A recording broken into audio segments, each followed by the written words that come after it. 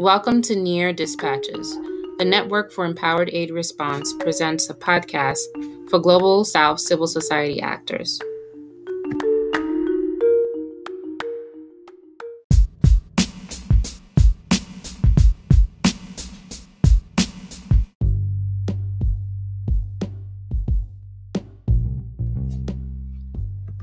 In our upcoming episode, we'll be expanding upon the conversation between Sejahtera and NEAR about pooled funds.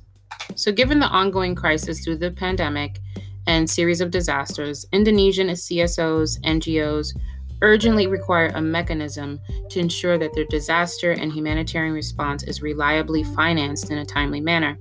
This includes mechanisms to better access funding from various sources, to be better positioned to deliver needs-based, timely, and effective response, also while conforming to the good stewardship, humanitarian, and civil society-related principles. So participants in this conversation focused on the what, the why, and the how of pooled funds based on lessons learned from other contexts, from global and regional relevant frameworks, and the unfolding context of needs and opportunities in Indonesia. This particular podcast will follow up on this conversation. We look forward to your questions and continued conversation around pooled funds.